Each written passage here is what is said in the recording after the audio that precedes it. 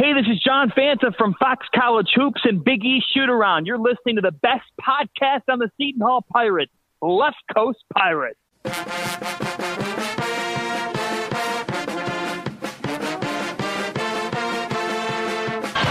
will try to go all the way. Layup in, he does, and the Hall back in the middle of it. Seconds to go in the game. Winchester, 7 seconds. Caver, the hair, fires. Jordan, Ramus, Holloway, all the way. Left-handed layup, Shaheen Holloway. 23 seconds to go, down by 2. Here's Whitehead, guarded by Ochefu, gets the step into the lane, goes to the bucket, layup, rolls around and in, and a foul! Whitehead ties the game! Pow from Trenton. Woo! What Trenton makes, the world takes. From just west of the Ward Place Gate in San Diego, California, he is Mike Desiri, class of 2001. I am Tom Kaharski, class of 1997. And we are Left Coast Pirates. Welcome to another episode of Left Coast Pirates. Today is Sunday, March 6th. And once again, we have John Fanta back on the show. He does play-by-play for college basketball on Fox. He is the host of Big East Shoot-Around, and he's a member of the Field of 68 podcast network. Welcome back to the show. Thanks for being here, John. Mike, it's great to be with you. It is the best time of the year, and always love talking hoops with you, my friend. I apologize for not giving that over-the-top introduction. Normally, your response is, I never get a better introduction than being on Left Coast Pirates, so I probably sold Tom short a little bit here, so I'm sorry about that. But that's okay. Tom's busy doing laundry. Nice. He remembered. I love it. All right. So I'm going to put you on the spot right out of the gate here. I kind of talked about the three things that you're heavily involved in. I know you do many other things. You're out there kind of saying yes to everybody's podcast. You're so gracious with your time. But of the big three, Big East Shoot-Around, calling games on Fox, and being on the Field of 68 podcast, which one do you enjoy the most? Well, that's like asking me about three kids. You know, you love them all equally. And I do. I really do love all three equally. They give me different sides of things. I don't like doing one over the other. I cut my teeth in college studio hosting and reporting. So I'd probably say the amount of reps that I've gotten there throughout the years has made it such at ease doing those types of things. Calling a game, it's a skill that I've had to grow with and have had to work on and understand that less is more. Keep the energy, build for the moment, do your homework. But I love calling games for Fox Sports, and I'm privileged to do it and grateful that they give me an opportunity to do so. Field of 68, you know, that's been a totally different venture. It's like a whole different dimension, because then we get into the observations, if you will, the hot takes, the things like we'll talk about here on this pod. And it's been a lot of fun to work with some national names, from Jeff Goodman to Rob Douster to Terrence Oglesby to Randolph Childress, who's done some great work for ESPN this year. So I really, really enjoyed it. And I think what's cool about it, Mike, is I love versatility. And we talked about on this podcast when you guys were asking me about my career. Say yes. And I appreciate the different people I work for. They've given me a shot and have allowed me to be versatile, and don't say, we only want him doing this. You know, it's got to just stay to that. I like the fact that I could wear different hats, and I'm grateful that my bosses are able to give me those chances. Well, I don't think anybody would doubt the fact that you've earned your stripes or that you're earning your stripes. But when you take on a Fox telecast and you look at some of the partners that are sitting across from you, is it kind of surreal? Or you kind of realize, like, hey, I'm here, I'm on the big stage? It is surreal. And I don't even know if it's hit me yet. And sometimes when you're young, it's one of those things where you don't know any better. Like, you just show up and you keep going. You try to be your best version of yourself. Try to fake it till you make it. I don't know. Look, I think the biggest thing is that it's just humility is so important in this. Nobody wants to work with a jerk. Nobody. So for me, what I say is, when I'm working with a Donnie Marshall or a Vin Parisi or Kim Adams on the women's side, or an Andy Katz, or for the first time this year, Bill Raftery. You know, Bill Raftery is a legend. When I got the call to work with him for the UConn-Creighton game, I had chills run up my spine. Could not believe that was happening. And I think what I always say is, okay, you have worked hard to get to this point. What do you do to get ready for this game with Raft? What you've been doing. You know, keep working hard and stay humble and be a good person. And I think that those are some of the things that I've tried to really hone in on, because it's helped me get to this point. And what you want to do during all this is stay humble, because it's so important to staying measured and to taking it all in and making the most of every opportunity. No, I agree. There's no reason to reinvent the wheel. Just go out there, be yourself, give your best, and kind of be true to who you are. And that's how I enjoy doing this show. We could kind of soup it up the way the fans want to hear it, or a certain spectrum of the fans want to hear it, but we want to do it the way we want to do it. And I think that kind of keeps it true to its authenticity. And I think when a broadcaster does that in your specific space, I think that comes across compared to someone who kind of maybe has your shtick or their go-to phrases. I notice a difference when I watch a broadcast, and that does not come across in the way that you present yourself on a telecast. So great job. Well, thank you, Mike. It's all about being genuine. You know, there's only one you, there's only one me. I know it sounds like a Disney phrase, but it's true. I mean, you can't try to be someone you're not on the air. And I try not to take myself too seriously and just have fun with it. And you know, we're sports viewers. At the end of the day, I'm a sports fan. You know, I always laugh when media are like, no, I mean, can't have emotion. We're humans. Of course we have emotion. You know, and for me, I'm a sports fan. So I've watched telecasts and have loved guys, not liked guys, you know what I mean, all over the place. So for me, I want to be someone who, when a viewer sits down and watches, that they enjoy. I get it. And I want to get into Big East basketball here, but while we're on the subject matter, I think a great example of that was Brian Custer, right? Brian Custer, very professional, great at what he does, but there were points in the Seton Hall run with Miles Powell, the Marquette game, specifically when they had that big rally. You felt him getting into the game. He became a fan in the moment as he's calling it down the middle to the best of his ability. But when Seton Hall made the run and Powell hit some shots that were out of this world, you could just tell it was a different style of broadcast at that point. It was absolutely. And I love that emotion. It's what makes sports great. All right. So like I said, let's get into things that are more basketball related relative to the Big East. But before we dive into that specifically, the awards, the reflections, the upcoming tournament, I always like giving you that chance to put your alma mater's cap back on. So let's bleed blue for a few minutes. Let's just strictly dive into Seton Hall stuff. You know, the Pirates were clearly picked to finish 5th in the preseason polls. Many thought they would contend for a tournament bid. And after this week's performance, I think they basically guaranteed that they will hear their name called on Selection Sunday. But in true Seton Hall fashion, they had their ups and downs. They had their shares of adversity. They had some growing pains. How would you evaluate what Kevin Willard and the squad was able to accomplish this year? I think they've had a good year. This has been a team that's gone through some things in which they could have broken down. In fact, I would probably say that in a different time of the Kevin Willard era, that this program might have succumbed to some of the things that happened. But Kevin Willard has totally matured and has grown into one of the better coaches in college basketball.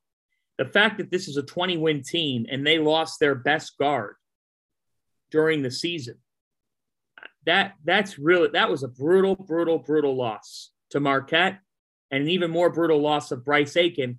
Because here's the thing, Mike, when you get down the stretch in these games, and in the Big East, there's a lot of 1 or 2 possession games, you have to be able to rely on somebody to make things happen.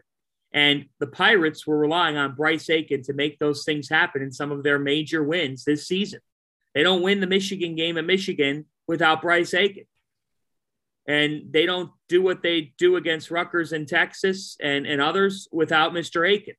So you get into conference play here and you have a rough start and you're sitting there, you know, let's see, they were 3-6. They were 3-6 through 9.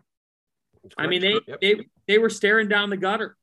And to win 8 of their last 10 games, I could not have predicted that. I could not have predicted that.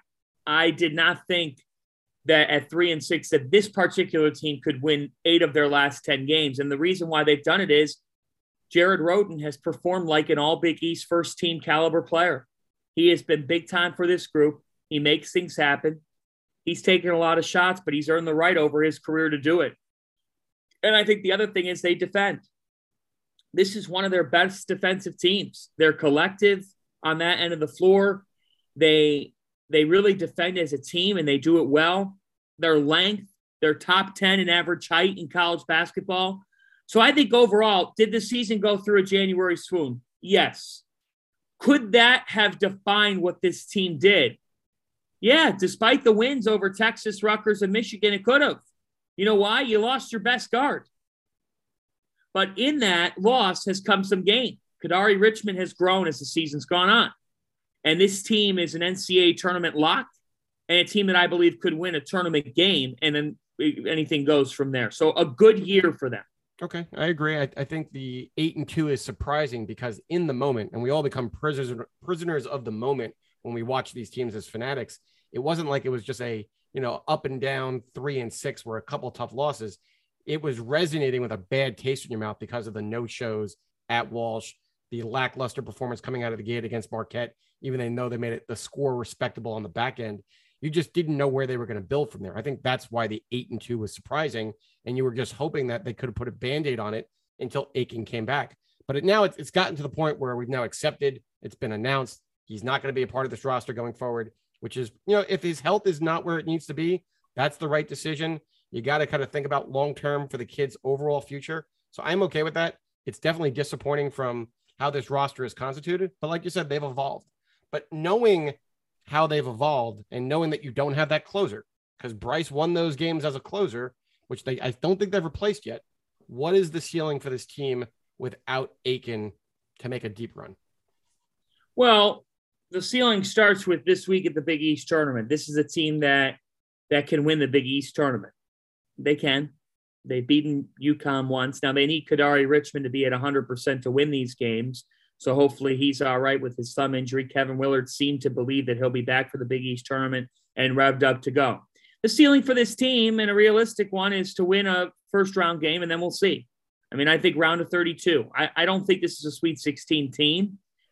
Maybe they are, and I hope I'm wrong. I think it's really hard to make the Sweet 16, and I don't know if Seton Hall – it's all matchup-driven. It's all matchup-driven. Like, I don't know if they have enough offense. If they get matched up with a great offensive team, how do they also score the ball? How are they scoring the ball over 40 minutes? Especially, Mike, when you're playing for the second time in 3 days, like you will at the NCAA tournament. That being said, I'm not going to sit here and say, yeah, they'll win a game and then that's the season. Stop watching them. It's the NCAA tournament. I'm locked in. We're all locked in, but we're all locked in. But we want to be realistic, though, right? I mean, we talked about this. Well, that'd be a good season. Here's the thing: if this team wins an NCAA tournament game, it's one of their best seasons in recent memory. I mean, I know that people be like, "Wait, what?" Well, they only have one other tournament win. But there was a glimmer of hope early in the season when you got to 9-1, and you had the whole roster getting healthy, no COVID pauses, no injuries. For sure, that there was a potential to maybe go further because I think defense travels. I think defense is consistent. And if you have a guy like Bryce Aiken, we've seen it in NCAA tournament March history in the past, i.e. Kemba Walker, one guy can get hot in a close game, put you over the top night in and night out. And that's sometimes all you need. So there was that glimmer of hope that maybe they could be a Final Four team. Some of the guys out there, the Seth Davis, the Jeff Goodmans, were saying sneaky Final Four team. So you start planting that seed, and then maybe all of a sudden one win might be a little disappointing in retrospect. But I think relative to where we are now, I think that's fair, right? You take the 8-2 stretch that we talked about, and there is some inconsistency even within the 8-2 stretch. They have the two performances versus Creighton and Xavier, but they still have the inconsistent performance at home versus Butler, Georgetown, DePaul, kind of playing down to the level of the competition. So based on that, I'm with you. I don't see how they go, or how you can have the utmost confidence that they'll go back to back. But could they? I think they could. They could Of get to the course second they weekend. could. It's all about that matchup, right? Well, yeah, of course they could. And here's the thing. I've seen DePaul now when they had won 3 in a row before yesterday, have seen Butler give a couple of teams some scares here. They didn't give Villanova one, but they nearly swept Marquette. They got them once, and they have been close in a lot of other situations. My point being is that in the grind of league play, at times you're just going to have to find a way to win. And the teams that find ways to win are the ones who end up making the tournament. And the ones who don't are sitting at home on Selection Sunday and aren't going anywhere, i.e. St. John's. St. John's does not. I.e. Seton Hall last year, right? It's just that's the opposite spectrum, right? Same games, right? Yep. Jared Roden told me that last year they were a couple dribbles away from making the tournament, but they didn't do it the right way and they didn't make it. So there you go. You're right in position and you can't figure out a way to make it. So I think there's two sides to the story. I think that Seton Hall's been on the right side of that story this year. And the reason why is because you have a veteran core of players. It starts with Roden. It trickles down to Miles Kale. Kale had 6 points, but you can't just look at a box score against Creighton. He was terrific defensively. He played every minute of the game. He didn't come out of the game. Jameer Harris plays 35 minutes, didn't shoot the basketball great, but you know what? Did enough in that win over Creighton. And this is a team that they don't need one guy to be great to win, which I like. Because like Trey Jackson is the reason why this team won at Xavier by the way they did. They blew him out. Trey Jackson didn't score a point against Creighton. So the point is they don't need – it's not like you sit here and say, yep, they need that to happen if they're going to win. They could win in different ways. I hate this. I feel like you're always stealing my notes before we come onto the show because that's my next bullet point here is that this team has a respectable 8-man rotation. We talked about it on the episode. Respectable. Good word. Right. I mean, we don't have people could debate who the alpha is, but we have a balanced 8-man rotation. We even talked about it on the episode that will drop on Sunday night, that it doesn't have to be the same 5 guys on a given night. It doesn't have to be the 3 big stars. You can interchange those pieces. But that being said, if there were to be an X factor of that group of 8, I keep on hearing Kadari Richmond's name drop the most. Who would you say is that X factor? And if it is Kadari and he needed, let's say, a Robin to his Batman, who's that going to be? Well, hold on a second. You're going to go to Roden again. I know you're going to go back to Roden, but I mean, but wait a minute. So I'm going to let you in on something here because we're taping this podcast. So it's not going to go out at 1:00 Eastern time today, is it? It is not. No. So Jared Roden's on the All Big East first team. We were going to get to that. That's I'll be honest, that's a little surprising to me. That was going to be my next segment as we transition to Big East talk, but I'm a little surprised by that. I thought Jared was more of a second team performer this year, to be honest. Well, here's what the coaches look at. The coaches look at a guy who's averaging over 16 points a game and 7 rebounds a game on a winning team. And so then they sit here and say, here's the thing.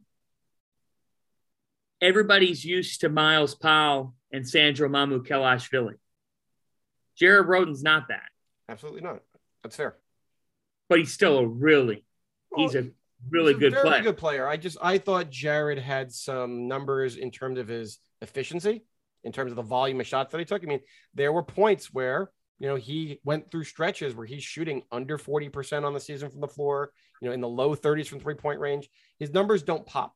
Winning should matter, right? You normally see if it's up for grabs for who the Big East player of the year is going to be, normally the guy on the winning team makes a difference. So I'm not surprised that they gave him the nod for first team because his team is going to make the tournament. But I thought if you try to stack him up against some of these other guys, and I had that last spot open, we're going to get to that. I thought it was debatable who that last guy would be on that first team All Big East. Hey, if Jared gets it, good for him. Or obviously he has, but I think it was debatable per se. And when he goes, my point was going to be when he gets into his inefficient 6 of 17 type performance, sometimes the team sits around and ball watches. I'd love to see the offense initiate through Kadari, whether it's in the post, whether it's him breaking down the defense, or even Harris has been more effective in pick and roll, and watch Jared get the ball in the flow of the game. I compared him to Trayvon Blewett in the past, where it's kind of, you can still have your fingerprints all over the game, but it doesn't have to be the ball in your hands every time down the floor. That's all. Yeah. No, good. It's a good point. And Kadari Richmond's the most important piece because he's the point guard, and you got to be able to make things happen. And he did in certain spots this season when they needed him to. In the win over DePaul, he delivered that game-winning dime. In the win over UConn, he was absolutely outstanding. He was phenomenal. Even in a game against Georgetown, which got a little scary, he had what did he have? 10 assists. Yes, so look, there's no question that he's come up.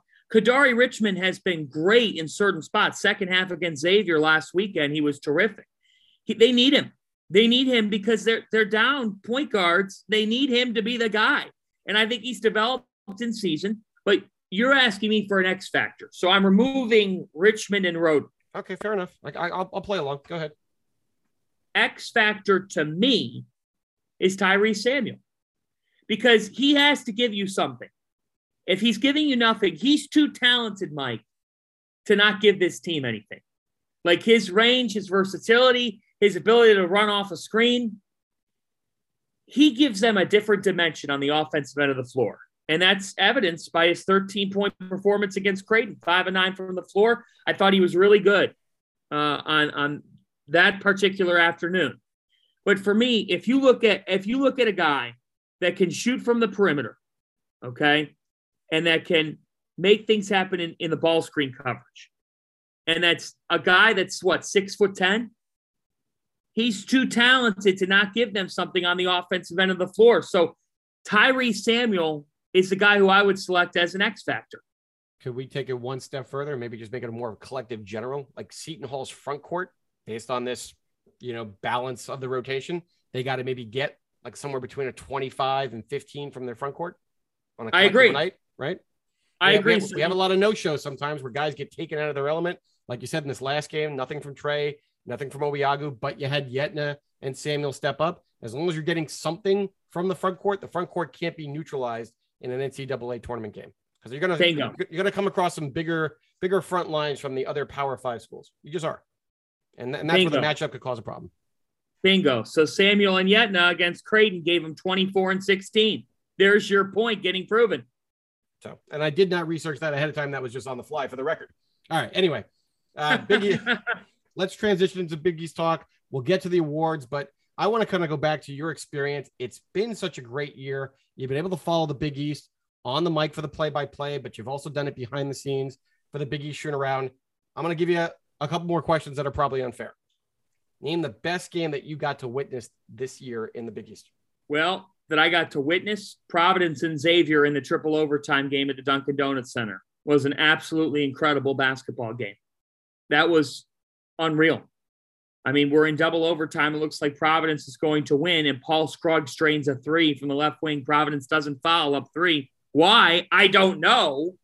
But he drains a three at the buzzer. The roof is leaking, causing a half-hour delay. It was a bonkers night. The game went 3.5 hours, and it went to triple overtime. So that was the best game I witnessed this year. That's fair. I was Seton Hall played that night. If I'm not mistaken, I kept on flipping back to watch that Providence game more than I was watching the Seton Hall. I think that was Seton Hall Butler, if I'm not mistaken, on that particular evening. You're right. And the foul. I'm sitting there trying to teach my 9-year-old son why you need to foul in that situation. Father to son moments. Why are we not fouling up three with seconds to play? Oh, geez. That's right. That's right. It was wild. Greatest game, but then give me the greatest atmosphere. Villanova and UConn in Hartford at the XL Center the night before the triple overtime game was an absolutely insane, electrifying atmosphere. Hartford was rocking. You had over 18,000 people. It was deafening inside that arena. Dan Hurley gets ejected in the first half, so that made for the atmosphere because all of a sudden it felt like the 80s or 90s with the hostility of the crowd. They were pissed off that their coach had been ejected by James Breeding. They were very upset, and it led to some antics. It led to some insanity. It was a blast to be in the building for that game. And when does Villanova lose a 4-point lead in the final minutes? And not get the calls. That never happens. And not get the 50-50 calls. How about that? And not get the 50-50 balls. I mean, Colin Gillespie gets trapped by two defenders, and they call jump ball. I've never seen Colin Gillespie get in a jump ball situation. It was wild. So a lot of Seton Hall fans like to debate and say that the Seton Hall Villanova rivalry is the marquee rivalry in the Big East. But did we see a preview of where the league is going to be headed going forward? Is UConn Villanova going to be the stage where we kind of see that big, where everything kind of crescendos down onto the Big East and look at those two teams as the marquee teams in the future? Was this a preview? Potentially it was. I mean, Connecticut's got some things that they need to do first. The reason why Seton Hall Villanova became what it has is Seton Hall won the Big East from them. They won the Big East tournament. Connecticut's got to win the Big East tournament for it to become that. Right, and UConn has not, UConn's done well, but they finished third in the league. They have more to do. They're the sexy team. They're the sexy team. They're the compelling team. And they should be. They're a big brand. But, Mike, if you asked me this question a week later, I'd have a better answer for you. Because if they bow out in the Big East semifinals, they might not even get there. They might not even get there. We might have something to say about that. Bingo. All right. Bingo. You know what I mean? Yeah, so that's why I hear you. I hear you. I'm not giving up the throne of Seton Hall Villanova right now. Not right now. All right. Speaking of giving up the throne, obviously with Providence winning the Big East regular season title, I think as we head into the award segment here, Coach of the Year is clearly going to go to Egg Cooley, as they were picked to finish 7th in the preseason. It's kind of like a no-brainer. If you had to give out an award for second place, who would it be and why? I'd give it to Greg McDermott still, because Creighton is the only team in the country that has had 3 freshmen averaging over 24 minutes per game. He's dealt with injuries. He's dealt with a lot of adversity this season. They were a team that was picked to finish 8th in this conference. They lost their top 6 players. While everybody else was bringing everybody back because of the COVID year. And they're likely going to be a tournament team. I would have never thought that. If you look at their roster makeup, and you saw it in the game yesterday, it's not like they're loaded with firepower. They're not. And yet, they're a team that's clinched a 20-win season. I'm amazed that Creighton's done what they have, considering the circumstances. You lose your point guard and you beat Connecticut. That's a statement win. And they lost yesterday. Seton Hall's got their number. There's something about that matchup this particular year where Seton Hall's got their number. I think part of it is Creighton's having a lot of trouble scoring. And Seton Hall defensively makes it even tougher on you. So I would go with Greg McDermott. I would have gone with McDermott as well, but could there have been an argument for Shaka Smart? There could have been, but they have shown some vulnerabilities here over the last couple of weeks. They have not closed strong, and so that's why I don't go with Shaka. Okay. All right, Player of the Year. You don't have to give anything away, even though this is probably going to drop after the awards are announced. But in the preseason, the conference Player of the Year was picked to be Colin Gillespie, and he actually, I thought, had a pretty good year. 16.5 points, 4 rebounds, 3 assists. His splits from the field were just phenomenal. 45% field goal percentage, 90% free throw shooting, 42% from 3. In the NBA, he was just a couple percentage points off from that golden 50, 40, 90 that you never see. I only think it's been done a handful of times, and he almost eclipsed those numbers here in his senior season or his COVID season. Has he done enough to win the award outright, in your opinion? Yes, he has. I think he has done enough to win the award outright. And part of it, Mike, is that he's a big game player. So against Providence at the Dunkin' Donuts Center, Big East Game of the Year, you've got a full house, wild atmosphere. He was a cold-blooded killer in that win with 33 points. And he earned every one of those, hitting big-time shots. He doesn't turn the ball over. He doesn't make mistakes. He does what he needs to do for his team to win.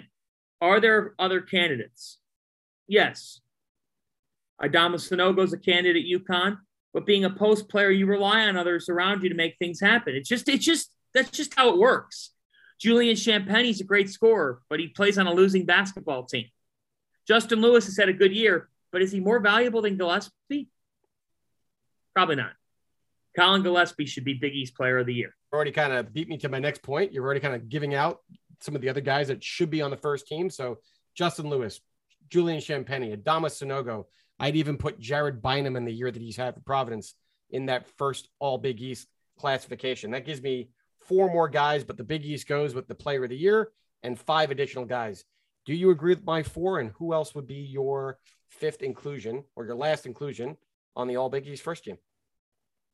Yeah. So when I look at the Big East, I would end up on this one differing a little bit. So I think Jared Bynum has played like a first team guy for the last month.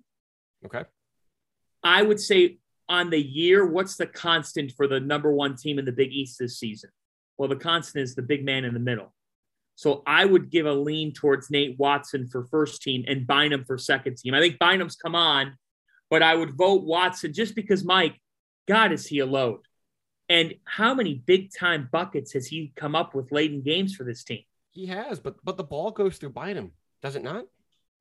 Well, it did. It has recently, but it didn't early in the year. Okay. I mean, let's do it for the sake of doing it here. Let's do it for the sake of doing it because I think this is really important for people to understand. So coaches vote on these awards. Okay, it's not decided upon by some random person. Coaches vote on these awards, and Jared Bynum has averaged 12.9 points per game. Correct. Okay, so he's not one of the leading scorers in the conference. If you look at like his first month and a half, okay, let me give you his point totals for a moment. 8, 9, 4, 3, 15 against Northwestern, 2, 3, 9, 14, 12, 9 again. You know, like, he's come on over the last month, but it's for a full season. And the other thing is he missed almost a month. He missed almost a month of the year with an injury. So it's hard. It's hard to pin him on the first team because of that. And Al Durham has meant so much. Well, the whole team has different contributors that play their role. I totally get it. But his last 8 games, he's averaging over 20 points per game. He's shooting better than 53% from 3-point range. I don't know, John. I mean, I feel like he's now the straw that stirs the drink. And with those offensive numbers, he's still dishing out 5 assists per game during that stretch. I mean, right? I'm not. Here's the thing. I agree with you. But these coaches sit in their offices and Mike, their opinions on a player are formed by the end of December. Actually, that's not right because Isaiah Whitehead makes his run during the back half of his sophomore season too, right? I mean, remember when we thought he should have been player of the year? Right. Was he? No, he was not. But it was debatable. So, I mean, I think Bynum should be on the first team. I'm going based on your feedback here that he probably did not get the nod. But okay, who else would be on there besides Nate Watson? That still gives me Watson, Sonogo, Champagny, Lewis. Who would be your last spot? Would you put Jared Rhoden as your final spot on the first team yourself? Yeah, I would put Rhoden on there. I still think that he has been really, really important. He's had a terrific overall year in terms of his ability to come up big when his team needs him. I don't think he's had an efficient year offensively, but you know what? He's willed his team. And there's something to be said about willing your team to wins. So I look at Jared Rhoden and I think that he's a guy that's really, really stepped up to the plate and made things happen for this Seton Hall club when they needed him to. In the midst of all the injuries that Seton Hall's had, Rhoden's been out there and he's figured out ways to lead them. They've had ups, they've had downs beyond him, but he's found ways to be pretty good. It's not for lack of effort. We can pick on Jared's game and go into deficiencies or doing it on a weekly microcosm look at Seton Hall's play, but it's not for lack of effort. I say that on every episode. You could be 6 or 17, but he's giving you 110% on that 6 or 17 on both ends of the floor. All right. Yep. Freshman of the year. To me, I think it's a no-brainer. I think it's Ryan Nebhart, even though the injury. Do you agree? I think it's Ryan Nebhart. He's been the best freshman in the Big East, so I'm in total agreement there. Defensive player of the year, kind of a little toss-up here. Does Posh repeat? He did lead the league in steals again. You got Obiagu, who had 3.1 blocks per game, or maybe you go in a different direction and go with more of a lockdown defender, a Justin Minaya, Daryl Morsell, guys that basically try to take the other best player out of the game for Providence and Marquette, respectively. Where do you go here? For the record, I don't know who won these awards. I know the all-conference teams at the moment. Here's the thing. I will when I look at the Big East Defensive Player of the Year. I think the coaches are probably leaning with Posh Alexander.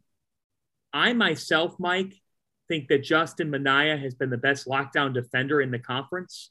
So I'm going to go with Justin Minaya because he has taken on the toughest assignment of an opposing team and has made it his assignment to say, I am not going to let you be the best player on the floor.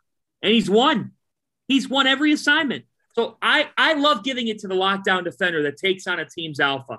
So I'm going to go with Minaya. I got to stop agreeing with you. I agree. I think it should be Minaya too. It's not just about a sexy stat. It's how you impact the overall game.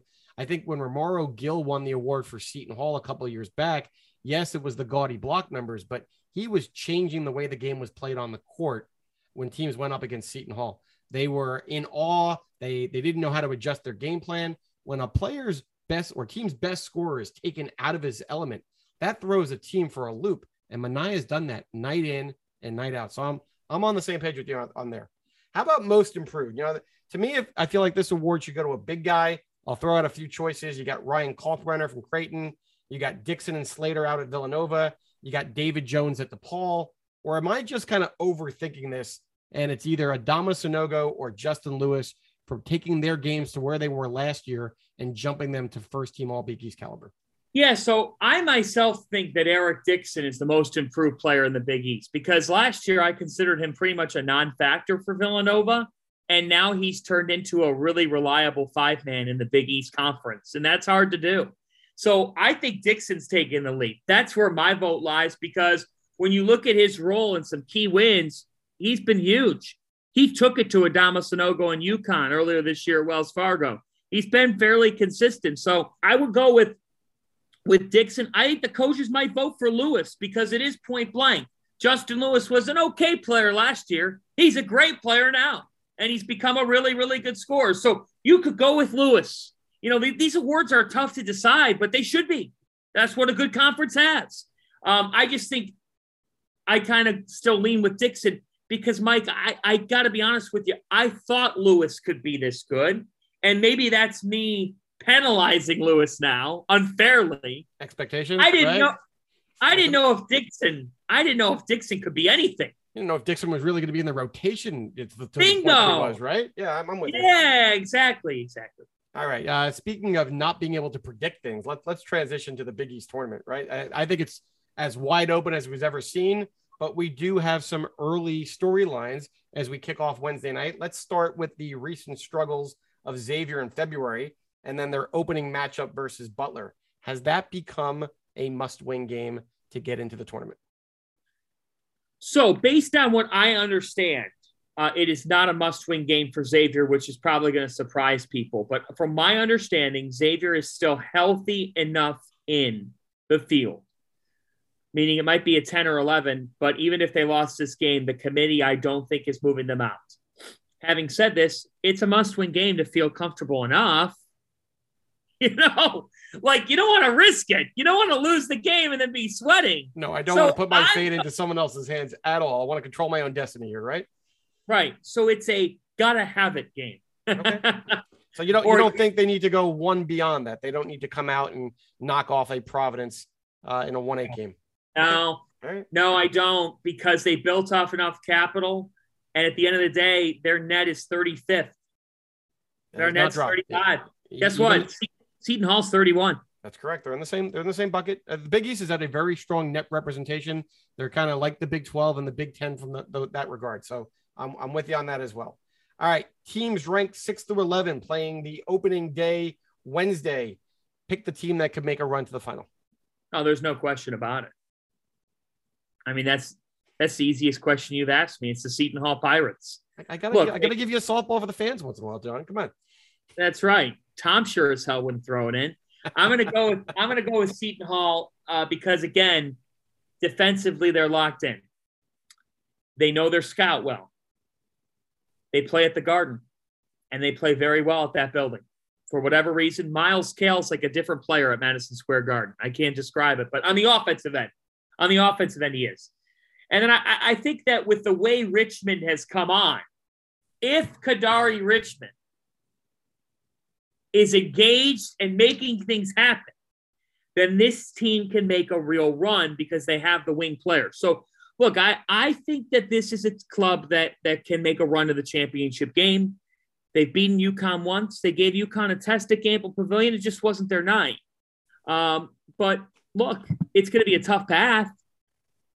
But the team outside the top 5 that could do it, yeah, I would say it's Seton Hall. Okay. That's fair. I would have even said maybe Xavier because I think their path's a little easier potentially. It is easier. Right? It is easier, but they still have been in a bad way. And they gotta right the ship. The win against Georgetown to me does not do it alone. I'm with you. Okay. Which rematch would you like to see most in this tournament? Okay. Which rematch would I like to see most in this tournament? It doesn't have to be on Saturday. Just at any point in the tournament, which rematch would you like to see? Yeah, I'd like to see it on Saturday, and I'd like to see Providence play Connecticut. Okay. Because I think the level of hostility inside Madison Square Garden will be something unlike anyone's ever seen. The two fan bases hate each other, and the two teams do not like each other, and they did not get a rescheduled game on the calendar, so this would be like that. Providence won at UConn. So what happens if we get a rematch? There was no Sonogo in that matchup, if I'm not mistaken, though, correct? That is correct. Okay. All right.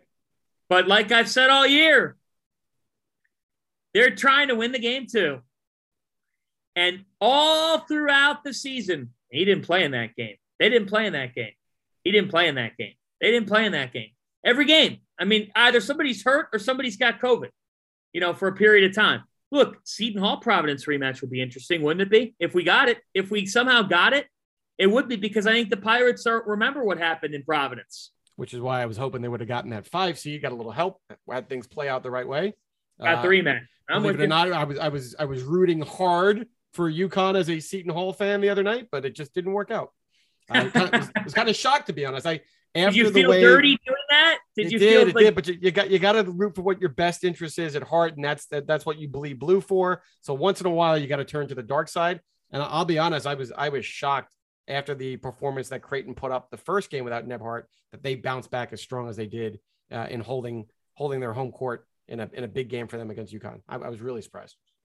Yeah, no question about it. All right, so who do you like to cut down the nets at MSG on Saturday night? Oh, boy. Because they have the easiest path, I'm going to go with Providence. I think that's going to be an out there pick. I guarantee you most people are probably not going to go that route. Yeah, I would probably say so too. And I agree with you. But Xavier's been so inconsistent. And I think Providence will be re-engaged at the Garden. They'll also have their crowd on their side at the Garden. Xavier will not. I have trust issues with Xavier. Mike, we got to see if Xavier will beat Butler. And then I think they're the better team in terms of experience versus whether it's Creighton, whether it's Marquette. I'm with you. I think they should be there on Saturday, and they probably have the easier path to get there when you're making a prediction. And then you're right. It could be anybody between Seton Hall, UConn, and Villanova to come out of that, other half of the bracket. So how do you make a prediction that someone's going all the way? I'm okay. Right. I get the logic, but I still think most people are probably going to lean towards a UConn Villanova championship. Oh, of course. Oh, they're all going to lean Villanova. Most 70% of the people making picks are going to say Villanova. Look, when you got to knock the king off, right? It's easy to go. Absolutely. Yeah. All right. So Tom's not here. He hasn't been here the entire show, but he normally would have given me slack for this next segment. I'm not going to dive into it as much as we've done in the past, but I want to do at least one blind resume segment with you. I think the bubble's super weak. So if I'm sitting there going through the bubble, to me, I think it's pretty clear cut who's in and who's not for the most part. But I do want to give you one blind resume. The net's been, under judgment and criticism like any metrics is when it comes to Selection Sunday. But play along, one blind resume for you. Team number 1, net 34, 16-13 overall, 4-9 quad 1, 7-12 in quads 1 and 2. And they only have one bad quad 3 loss. Their strength of schedule is 9 overall in the country, and their out-of-conference schedule was ranked 29th. That's Team 1. Team 2, I think it's kind of obvious by Team 2, but the net is 76, They are 17-12 overall heading into Sunday, 6-5 in quad ones, 9-9 in quads 1 and 2. They have 3 quad 3 and 4 losses combined. They have a strength of schedule of 33, but an out-of-conference schedule strength of 292. What do you like out of teams 1 and 2? And as we always get to tease you, can you tell me who teams 1 and 2 are? You always nailed it in the past.